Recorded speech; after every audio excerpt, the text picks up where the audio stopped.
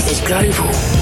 These players are icons. Their stories are noble. In fact, each story into the game is golden. It's way more than just a game. It's a player's story into the pitch and all that she overcame. It's football 2019, and this is its brand new face.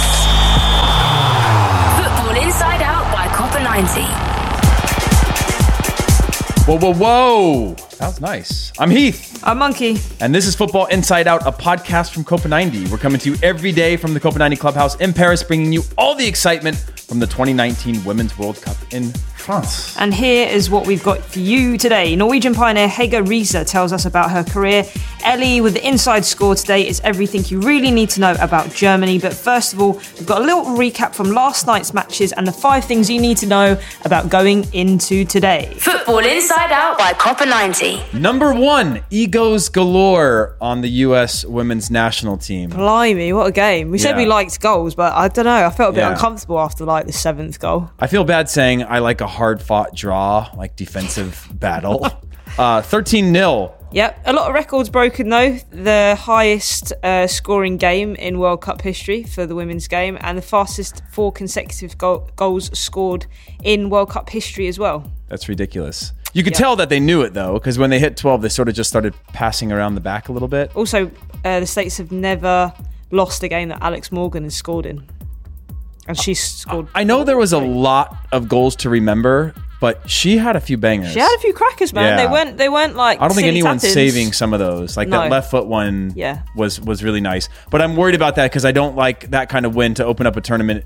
No matter how professional you are, you can't help but feel better about yourself. And it's hard to reset from that. So let's see how they go. That wasn't a test, so we'll see how they go in their next game against Sweden. No. Is it Sweden? No, Chile. It's not. Chile. Yeah. Oh, okay. But Sweden played Chile today. Yeah. And it was 2-0. Yeah. Viking Norse god, Thor brought a little thunder because Sweden couldn't seem to get it together in most of the match. Called the game off for a bit. Yeah, that was a great sound. That was my thunder. I like that. It scared me.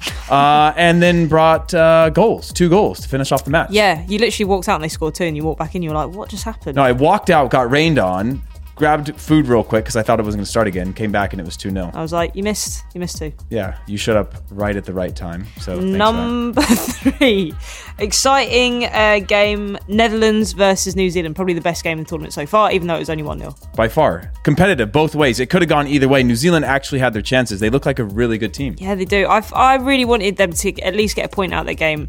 Unfortunately, they didn't. They had a couple really, really good chances, especially from far out as well. Some 2 cracking efforts. Yeah, off the bar. But yeah, the Netherlands team nicked it in the 92nd minute as well. Yeah. Number 4, we've got a watch party here at the clubhouse where we do our podcast every single day. Today, at 9 p.m. for the France versus Norway game. Yes. Huge game. Huge game. And we've got a huge crowd coming. So if you are in Paris, make sure you come in early. Join us. We've got free beer. Free beer, guys. Yeah. What else do you need? Yeah. And going into the day, apart from the France-Norway game, we've also got Nigeria versus Korea Republic and Germany versus Spain. Real quick, give me your predictions for those. I'm going to say... Oh, God, the Nigeria-Korea Republic game's going to be a difficult one. I'm going to say Nigeria 2-1, Germany versus Spain. I'm going to go for another 2-1, Germany 2-1. I'm going with Korea on this one. Nigeria looked a little bit shambles as soon as they were up against the ropes a little bit. And then Germany, I think we're going to see a more mature Germany in this one, and they're going to continue to get better through the tournament. I'd just like to see a bit of an upset with Korea. Not that I don't like Korea, it's a great country. Just haven't had much upsets this tournament so far. Fair enough. Football Inside Out by Copper 90. So that's what you need to know about today. Exciting stuff. How you doing, Heath? How you doing about after being locked in the Copa 90 clubhouse last night? Let's talk about that, actually. Yeah. I'm okay, fortunately. Yeah? But it was a lesson learned in locking people into buildings because, God forbid, something actually happens when you're locked in somewhere, like a fire. It was a health and safety lesson. Yeah. Basically, we all were here last night recording the last bit of the podcast, and then half of us went upstairs, and I said, "Oh, do you mind just letting us out?" And so he was like, "Oh, the keys downstairs." Okay, went downstairs, got the keys, went upstairs to lock the door, and lo and behold, we had somebody's house keys and not the keys.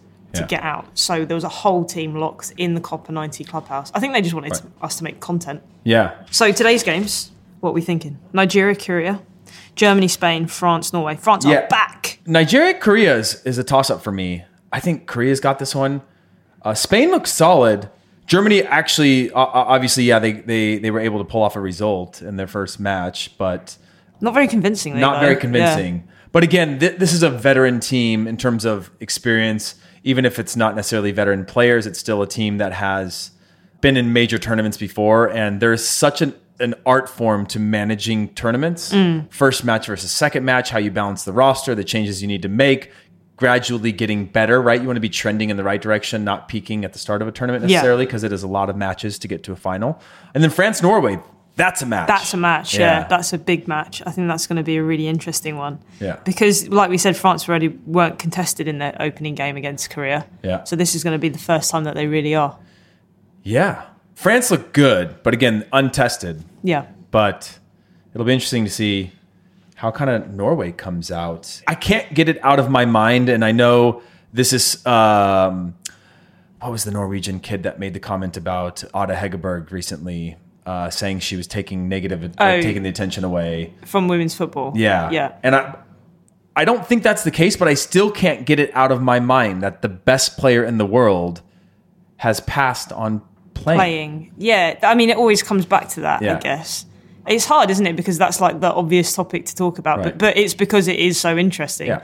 Because she's not only because she's standing up for something, but also because herself, she is the best she's ever played, right. obviously, and she still took it upon herself to be like, no, I do not want to play in the biggest tournament in the world, right. which is kind of like that must mean she really, really, really believes in what she's standing up for. Well, it was like Ali Riley said, I don't know anyone who would pass on an opportunity to go to a World Cup.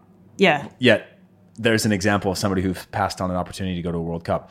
But it's hard because I don't want the narrative to be Norway did well despite not having the best player in the world. But that will be the narrative, right? Even if they go on to win something, it'll still be they did it without the best player in the world. Or if they fail, they'll fail because imagine what they could have done with the best player in the world on their squad, which sucks because you don't necessarily want to measure it to that, but we don't make the rules. Yeah, I wonder how like the rest of the team as well are feeling about her decision. I actually have no idea. It's just that sort of like I wonder what the vibe is. Well, what do you think you would feel within a team that you've lost obviously a bit of your firepower, and probably the number one question around the camp from media and journalists is that sort of, can you do it without this person? Like it's a lingering thing that you have to constantly fight against.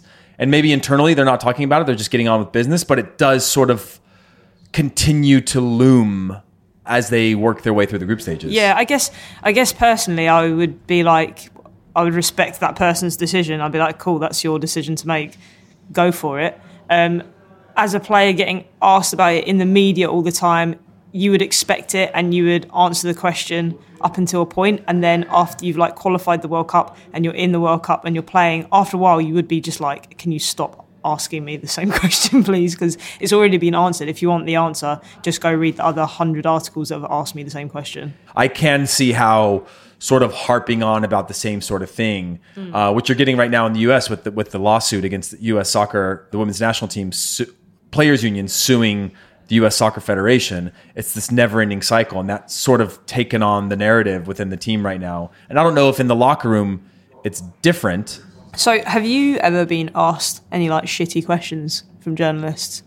Definitely questions, especially when I was younger, because they pry on sort of the less media ready. Yeah. And I would make, even in the national team, I'd make comments to the media about my injury situations, which they know are supposed to be handled like through official communications. And they would ask me, or like my mom had been interviewed talking about injuries and whatever, that would then published, that released very sort of private information, right? In terms of like game day roster and health updates on the team, like things like that where you sort of get pried on when you're younger. Never really like bad questions. I did have one time where I played central midfield. It was one of the few times that I played it when I was playing with the Red Bulls, and the journalist just absolutely murdered me, you know, like put out this like Heath at fault basically for the whole team's performance. But he just got crushed, and then like 2 days later, he was at the pitch after training trying to have a word with me, and I've joked with him since then because he said it was a real lesson in learning that like you can't. The media themselves also, if you're going to be, because he was the beat reporter at the team, so he was there all week long. Right. So you can't go and blast somebody and expect they're going to come and give you an interview a few days later. And he did that, and I stopped talking to him for a long, long time. Was he young or something? He was young, right, yeah. Okay. And him and I have joked about it since because he's still around, and he said it was a learning lesson for him that you sort of have to tread a lot lighter, especially when you're the beat reporter, because you're sort of the unofficial official reporter. So that is the team you talk about all the time. I mean, isn't that just common sense? Like, you can't slag someone off and then be like, hey, mate, do you want to just like hang out for a bit? Yeah, we joked about it in the locker room for quite a while because that kind of stuff gets printed and put on a wall because people think it's funny. You know, it's like a funny thing that people don't want to let go. And I was just sort of playing in a position that one of my close friends was injured, and I just stepped into that position to play the number 6, and I hadn't really done that much. Yeah. I played in goal once. That was a learning experience, not out of choice. I kind of, basically what happened, our goalkeeper was injured, so we only had one reserve keeper, and in the warm-up she ended up breaking her finger quite badly, but still played the first half, and then was just like, I cannot do the second half. So it all kind of stood, like, at half-time, like, coach is kind of like figuring out what to do, and I was just like, look, coach, if you need someone to step forward, like, I'll do it. I'm not saying I'll be great at it, but I'll give it a go. And because no one else did, he was like, okay. So I went in goal, and I literally nearly got a red card in the first 20 seconds. But she didn't score, so...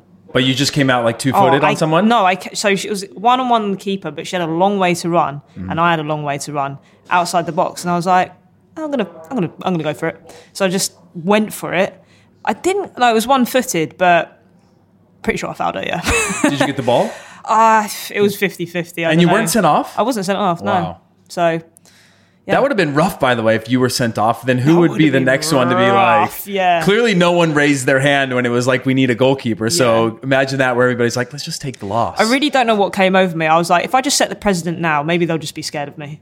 I went for it, and but I didn't get sent off. But they did score 2 goals against me. I'm 5'1", so like really not that much of a chance. But we did win, so it's fine. I played goalkeeper till I was about 13. I would do a half and goal and half. Oh, really? Half, maybe not 13, maybe more like 11, 12. But I'd play a half and goal and half on the pitch. Loved playing goalkeeper. It was my favorite position. Really? Yeah, I used to go to goalkeeper camps. Oh, cool. I used to have on VHS like 500 best saves or 101 best saves, and I'd watch it over and over again. Cool. I feel like goalkeeper drills now are getting way more interesting. Like if you watch them on Instagram and stuff, the stuff that they do with like a wet plastic sheet and like a tennis ball and stuff. I'm like, I kind of want to give that a go. We used to play goalkeeper wars on a trampoline. So like the big trampolines, we put a like 6x8 goal on the back of it.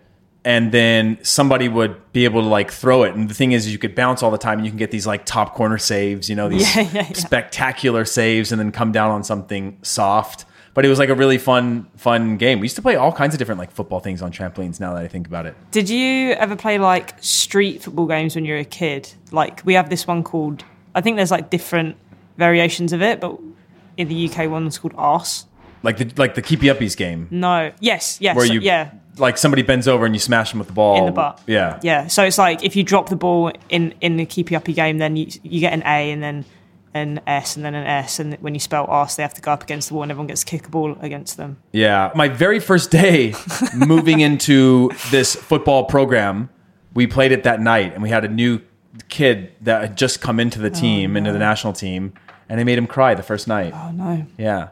He ended up being a good friend of mine for a long time, but like he cried the first night because he was sort of being bullied by the older, like more experienced national team guys. You know, because in that game you can single somebody out and everybody just smashes it at them until they take a bad touch. Yeah. Get them their letters over and over again. They bend over on the wall and just get pounded with the ball over and over again. Yeah. Back then there would have been like character building. Yeah. Character building. Yeah. It was an unofficial match, so it was just like more bullying than anything. What do you guys like? What's it called in the States? Hazing.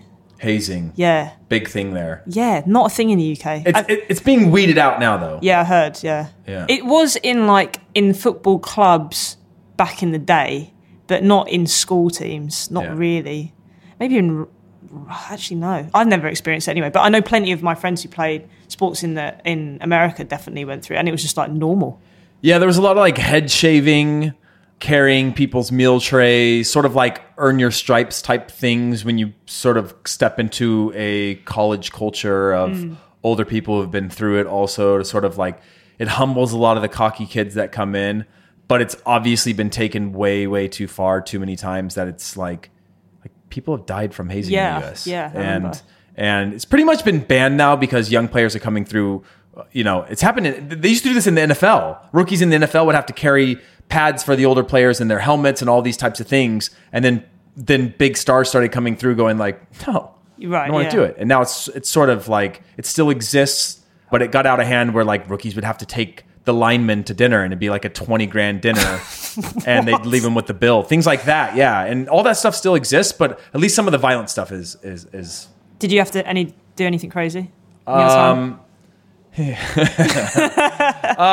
the school that I would have gone to, okay, well, we're going to create a hypothetical scenario here, okay, because this didn't really happen. We had to, at the school that I should have gone to, this is what I've heard happens. So you start the day in a house and you are presented in front of the team. I'll leave some key details out of what I've heard happens. And there is, they make you change into like underwear. Right. And then they put you outside with the other like rookies. And that underwear has Icy Hot on it. So like what would it be called? Like the stuff that burns. Like heat. Like the stuff you rub on your muscles for that instant heat. Like Tiger Balm. Yeah, Tiger Balm. Yeah. But inside of the underwear. So imagine when that starts to heat up. Because you don't know at first. Right. They leave you on top of... I have to leave so much of this from what I heard happens. They leave you in your underwear at the top of this street and drive off, and you have to run through the middle of the city. Basically, you and your rookie teammates in your underwear running down the road trying to catch a car because it's driven off. And it's down a street where it's like busy, like people sitting out on the terraces, watching, laughing, like cheering and whatever. And then like you had to also go to the waterfront and run around this fountain and sing I'm a Little Teacup in your underwear. Right. Like it's just all these like weird random things. And then you finish the day having dinner, from what I heard, that you finish the day having dinner and everybody has a good time. You have a laugh and you realize you've survived. You also get your head shaved. So all these really demoralizing things, but you get to have dinner with everyone at the end. Yeah. And I don't. From what I've heard. From what I've heard, it's not traumatizing. For that one particularly wasn't traumatizing. It is a scary day because it's a lot of unknowns, but it was. You felt part of a team now because you knew that the people that were doing it to you had experienced it the year before, and it's sort of like a tradition thing. Not a huge fan of. Obviously, that's like a baseline of what I've heard happens in these types of things. Yeah. And it's obviously gotten a lot worse and things get banned all the time. And now with social media, you can't do any of that because someone's always going to have a phone or capture something. And that picture gets shared with their friends because they think it's funny. And then that gets like literally to the deans. And then people get kicked out of schools and stuff because, those get taken too far. And it's always hard when you're asking 18 to 22-year-old males to make good decisions. Yeah, especially as a group when they're together. As a group, I just gang mentality. It's just like, let's do that. Sounds like a good idea. You know what would be cool? Yeah, exactly. But if you get them like on their own, usually like they're like cool. But as soon as they get together, it's like that'd be a great idea. That'd be a great idea. Amongst your peers is always the hardest thing to make logical decisions because you're trying to impress them, especially at that age. All right, let's get into our first interview with Hege Riise. Detours, dead ends, and destinations. My name is Hege Riise and I played for Norway. I started early with the soccer ball. I played with the boys in my hometown, Momoen, a small town with 800 people. After school, in the evening, in the morning, whenever I had the possibility. Do you remember where you were the first time you found out that you had been called up to the national team? I was in training and the coach came and said that I was called up for the national team, and I was in shock. I've always been a shy, quiet player, and I was in shock. I didn't know if I wanted to go. I wasn't like happy going, this is my opportunity. It was more like, do I dare to step out of my comfort zone? But it went well, and The rest is history. And what would you say has been the most surreal moment of your career so far? When we won the World Cup in '95. That was the best opportunity, and it was a dream come true. Winning the World Cup, the Olympics, and the Euros, I feel blessed that I've been part of this Norway team. Looking back, we had so much fun. It's not always the game that you remember, but the things between the games, the atmosphere, how you felt, how we felt as a group, how strong we looked and felt. It's more about the team chemistry and what we did to win those games, to win those championships, and to win World Cup. Football has taught me work hard with the group, with the team, being social with the team, confident. In my way of playing, in my way of behaving. It taught me to look the next step, not so much look back what we have done, but new things coming up, things that you can't do anything with. Just leave it and focus on what you can do. For this World Cup, who would you say is the team to watch out for? I think France will be great in a home setting, but also England looks stronger and stronger for every year. And last World Cup they had a good World Cup, and now it's a few years later, and their development has been great. All right, who's the best player you've played with or against? Birgit Prince. Who is the one player you wanted to play against or with that you didn't have the chance to? Michelle Akers. Would you take a tap-in goal or a brilliant assist? Brilliant assist. How would you define your style of play in 3 words? Passionate, forward, attacking mind. Who's the best player in the world right now? I will say Ada Hegerberg. She's coming after your crown as the best Norwegian player ever. So yeah. You shouldn't be giving her more confidence. Who was the biggest influence on your career? My coaches. What's the craziest thing that a fan has ever done or said to you? One fan after the World Cup wrote a Swedish dance song to me in the text that fit me and not the song. Did they make a song out of it eventually? Yeah. It was a Swedish dance song, but he changed the text for that song to fit my style of playing. This is the last question. What's the one thing that people may not know about you that may shock them? I have a good sense of humor.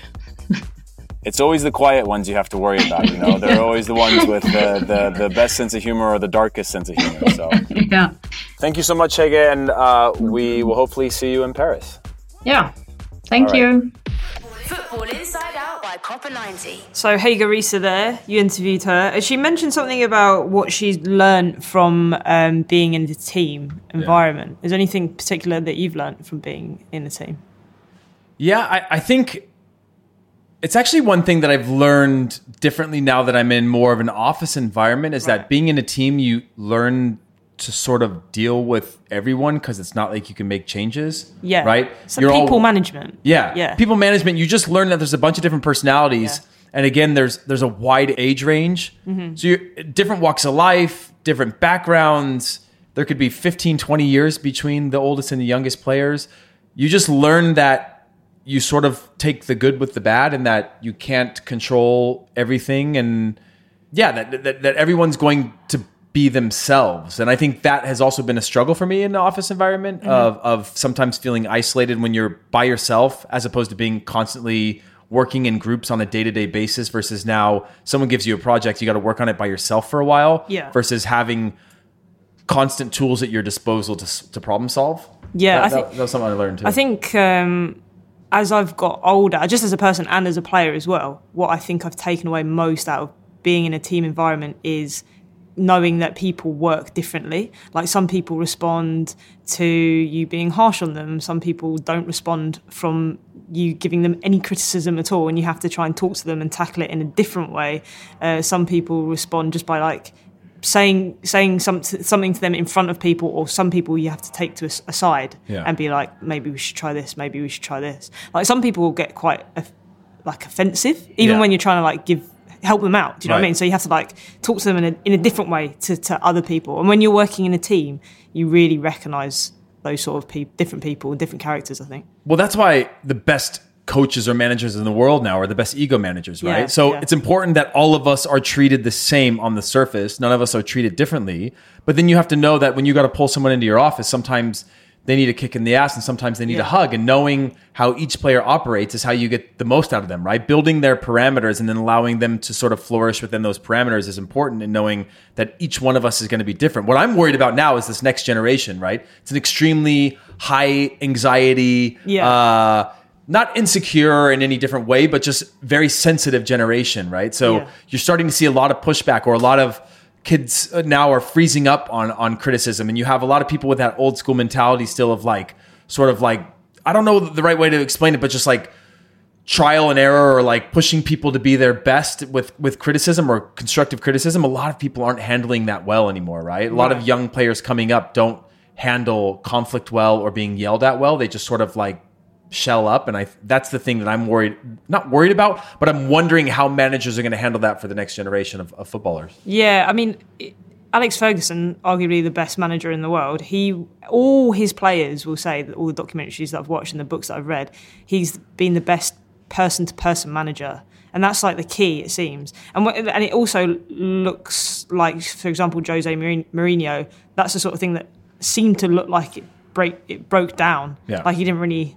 From an outsider's perspective, it didn't seem like he was very personal. Yeah, it was just very much like, this is what I'm doing, and that's it. And it wasn't. I mean, obviously, I wasn't in the team, so I can't speak for them. But just from an outsider's perspective, that's what it seemed like the case was. Well, I think Jose Mourinho always showed that he played favorites, and that's a hard thing in a team when you have clear favorites, because then logic sort of goes out the window, where like you could have a great performance, but in his eyes, it wasn't good enough. And he seems to actually motivate teams for a while, and then that he never sort of bends with them. Yeah, it just sort of burns out, right? It was like 2 seasons always or 2.5 seasons in, where he'd win something in the middle, and then he'd sort of burn that bridge by the end of it. But Pep Guardiola is a guy too that seems to really, really get into the minds of his players and really, really care about them as people. And as an ego manager, these are the biggest egos in the world, and somehow he constantly performs, not necessarily in Champions League yet with City, but constantly gets them to perform at the highest level that an almost perfect Liverpool couldn't take him down this year. Have you watched the Man City documentary? I have. Yeah, it's great, isn't it? It's amazing. It's incredible. My only criticism of it is that I would have loved to see that come out in 3 years when the storylines died a little bit, because it came out so quickly and they're the biggest team that you sort of knew a lot of them if you followed it. The Sunderland one, that's the one I really, really like, because I didn't know a lot of what was going on. But the Man City one was amazing, very sort of like Hard Knocks or NFL films like that we have in the US. Yeah. Just like fly on the wall of all biggest moments. And you just get to see a lot of sort of the reality of how much work goes into building a winning squad. Yeah, because we're not really used to that in the UK. Like these documentaries have only sort of started to come around in the last couple of years. Very sort of, like you said, almost American-style documentary. But for me, they're amazing, because I've never been given an insight into a Premier League team before, the way that they have done it. And even the Man City documentary, like, I'm an Arsenal fan, I'm a diehard Gooner, but halfway through the documentary, I was like, felt like I was like jeering them on, you know what I mean? Right. I was like, kind of like, go on, like, but I'm just like, when I step back, I'm like, hang on a minute, mate, remember where you stand. You're an Arsenal fan, you're not a Man City fan, but you just get in, if you love sport, that's it. If you love sport, you just get into it. But that is the phase we are in as the modern football fan now, right? Is that the idea of that documentary humanizing everyone, making them so you no longer see them as Man City and your Arsenal. You see them as people that play for this club. Yeah. And whether that club is your rival or somebody you shouldn't like, it humanizes them in a sense that you start to care about them as they become humans, they become people, they become your peers, your friends. They have similar interests to the things that you do, and that's what's important about all that, and bringing sort of fan culture and what happens within the clubs and in the leagues and with the players closer than ever before. Yeah, there was one point in the documentary which I thought was really cool when Kompany goes to his wife's dad. So what's that? So he'll be the son-in-law. House, right? But he's a Mancunian, and he's also a Manchester United fan, and they're just sat in the middle of this house, like in the middle of Manchester, watching this United game with Kompany sitting on his sofa, who's the captain of City, and his like father-in-law sat in there with a United shirt on, and it's just like a very humanising moment. It was really interesting. It was really cool to watch. Copenhagen spent some of last summer with Man City on tour, and they do such a good job of. Yeah, they're superstars and they're hard to get access to, but they were all like, especially the younger players coming through now. These are like digitally native kids coming into the first team or playing in the first team. They were just normal people. They liked gaming. They liked music. They were making fun of each other. It was just a very natural thing that they're allowing players to sort of like, I don't want to get you into my system and then change you. In a lot of ways, what they have at Barcelona, right, which is like you come in and you conform to the system or you don't work out at Barcelona. Right. Now the next wave is like just be yourself, which is the difference sort of between Real Madrid and Barcelona, which is like team first, and this is like individual first, and then fit within the team of like superstars.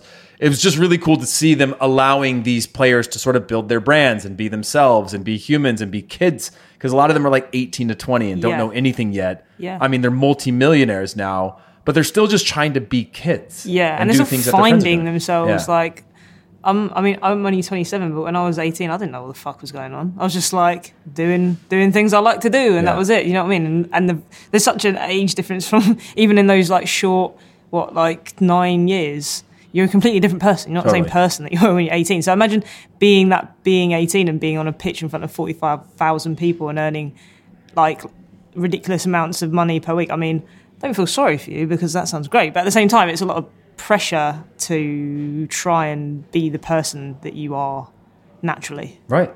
We've got another inside score, and this time it's for Germany. Like they do in every tournament they enter, two-time World Cup winners Germany go into France as one of the firm favourites and won't return happy unless the trophy comes with them. Ranked second in the world for a reason, on every corner of the pitch, they're loaded with talent who are used to not just competing, but winning. From Wolfsburg goalkeeper Almut Schult, fresh off the back of defending her side's Bundesliga title, to her club teammate Alexandra Popp in midfield, who boasts 2 Women's Champions Leagues, 4 Bundesliga titles and 5 German Cups, to, of course, Jennifer Morosen, who at 23 captained Germany to gold at Rio 2016 and in May scored the opener for her Lyon side's 3rd Champions League win in a row. Inside score. But here's what you really need to know. Whilst much of the German squad will enter the tournament brimming with confidence from their successful club achievements this season, the players would still be wise to enter France 2019 with a sense of trepidation off the back of recent events in the camp. Whilst the ever-increasing culture of rapidly hiring and firing coaches has become the norm in the world of modern football, the German women's national team has been something of a refreshing exception, where from 1982 all the way to 2016, only 3 different managers have taken the reins of Die Frauen Nationalmannschaft. Most notably was the beloved Sylvia Need, the godmother of German football, who as a player with Germany won the European Women's Championships 3 times in succession, reached the final of the 1995 Women's World Cup, and famously scored 1 minute into her international debut. Taking on the role of assistant coach shortly after retirement, Neid held the number 2 job for 9 years before smoothly transitioning into the head coaching role for an astonishing 11 years, where she led Germany to everything there was to win, from Olympic gold to multiple Euro Cups and of course the 2007 World Cup. In July 2016, when the 3 times FIFA World Coach of the Year decided to step down, the role was passed on to former Germany international Steffi Jones, who herself had 111 caps for the national team, the majority of which came under Neid's tutelage. However, the appointment didn't turn out as inspired as the previous 3, where calls for Jones' head arose only a year into her tenure after the Germans relinquished their 22-year grasp on the Euros with an unthinkable exit in the quarter-finals of Euro 2017. But the DFB stuck by their woman and their long-term methods, insisting Jones was the right person for the job. But after a disastrous start to 2019 Women's World Cup qualifying, which saw the Germans lose to Iceland at home, followed by a winless bottom place finish at the 2018 She Believes Cup, the writing was on the wall, and Jones was relinquished of her duties. With DFB President Reinhard Grindel stating, the team needed a new direction. And in an ironic twist, only months later, that same man who cited a need for new direction, then German FA President Reinhard Grindel, himself is out of a job, on the back of an embarrassingly chaotic 2 years in charge of German football that has seen all manners of chaos. And so ironically, it's the German women's team, back on track with new boss Martina Voss-Tecklenburg and automatic qualification of France, who have become the beacon of light in dark times for the German game. So yeah, Germany versus Spain coming up today. I think Germany are going to nick 3 points against Spain. Spain had a very controversial first penalty in their game against South Africa. And talking about penalties, I have a question to ask you, yes, Heath. Penalties in the States used to be taken differently. Yeah. And if anyone doesn't know, Google it or YouTube it. And basically what would happen is you would start where with the ball? It wasn't penalties in the States. It was in MLS when it first started. Okay, yeah. And I think you started about 35 meters out, and you had 5 seconds.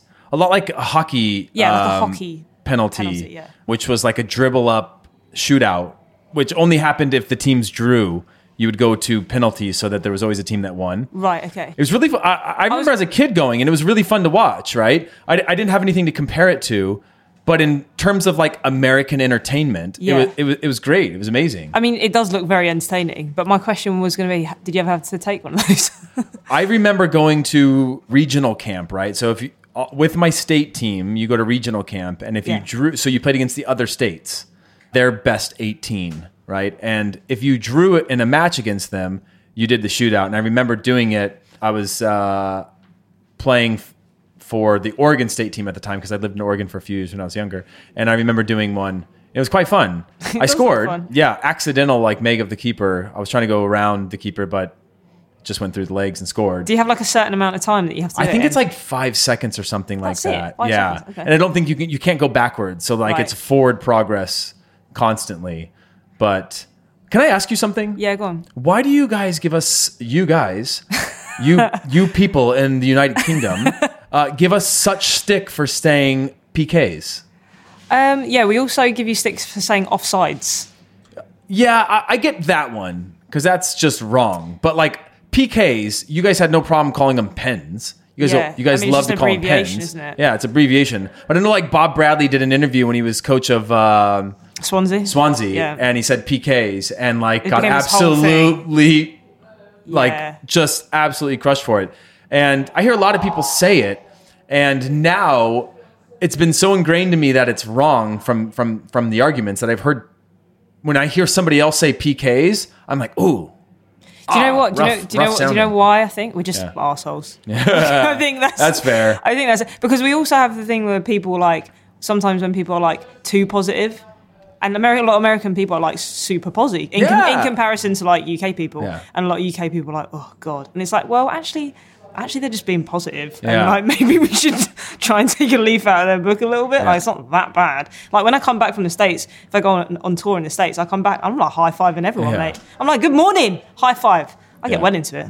So Anyway, you got some numbers for me? Yeah, I do. I've got just 2 for today. 57%. 57%. I don't know. Is it something to do with score lines or? It has to do with football. I mean, that's not score lines, though. No, it is the minimum amount of possession by a team in any of the matches. So it's been a very dominant possession per match so far in the World Cup. 57% being the minimum. It's been extremely dominant, up to I think 70% yesterday with Canada or something like that. That's interesting. 2. This is the only other one. This is a random one. But do I get a clue? Go on, give me a clue. It's team and World Cup related. Is it the amount of World Cups that a certain team has won? Yes. Okay. Guess a team. Is it America? No. How many times have you won the World Cup? No, it's not won the World Cup. It's the amount of times the team has been in the World Cup. Oh, been in the World Cup. Okay, fine. US has won 3 times, by the way. Humble brag. We're going for 4.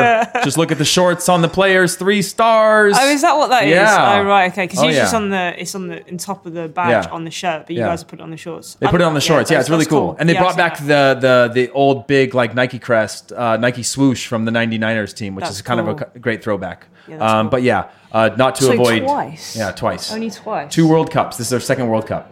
God. I have no idea. I'm going to just throw it out there and say Italy. That could be correct, but it's not. Cameroon. Ah, okay. Cool. Yeah, featured 2 times in the World Cup. There you go. So this that's is all their I have. second? Yeah, this is their second one. Right. Yeah. Okay. But that is all I have for you in terms of a day in numbers. So that's it for today's Football Inside Out. We will be back tomorrow. So make sure you subscribe on Apple Podcasts, Spotify, Acast, or wherever you listen to your podcast so you never miss an episode. And if you enjoyed it, leave us a review. But don't do what that one person just did and leave us a 3-star. We know what they're doing. That's trolling. Only one. Yeah. Leave us 5 stars. And subscribe to the daily newsletter as well that's going out during the tournament. Head to copa90.com/WC19 and click or tap on Copa 90 France Daily to sign up. If you want to get in touch, we'd love to hear from you. Just email us or send us a voice note to footballinsideout@copa90.com and tweet us using the hashtag Copa90InsideOut, and we will see you tomorrow. Bye. Bye. Copa 90 Football Inside Out.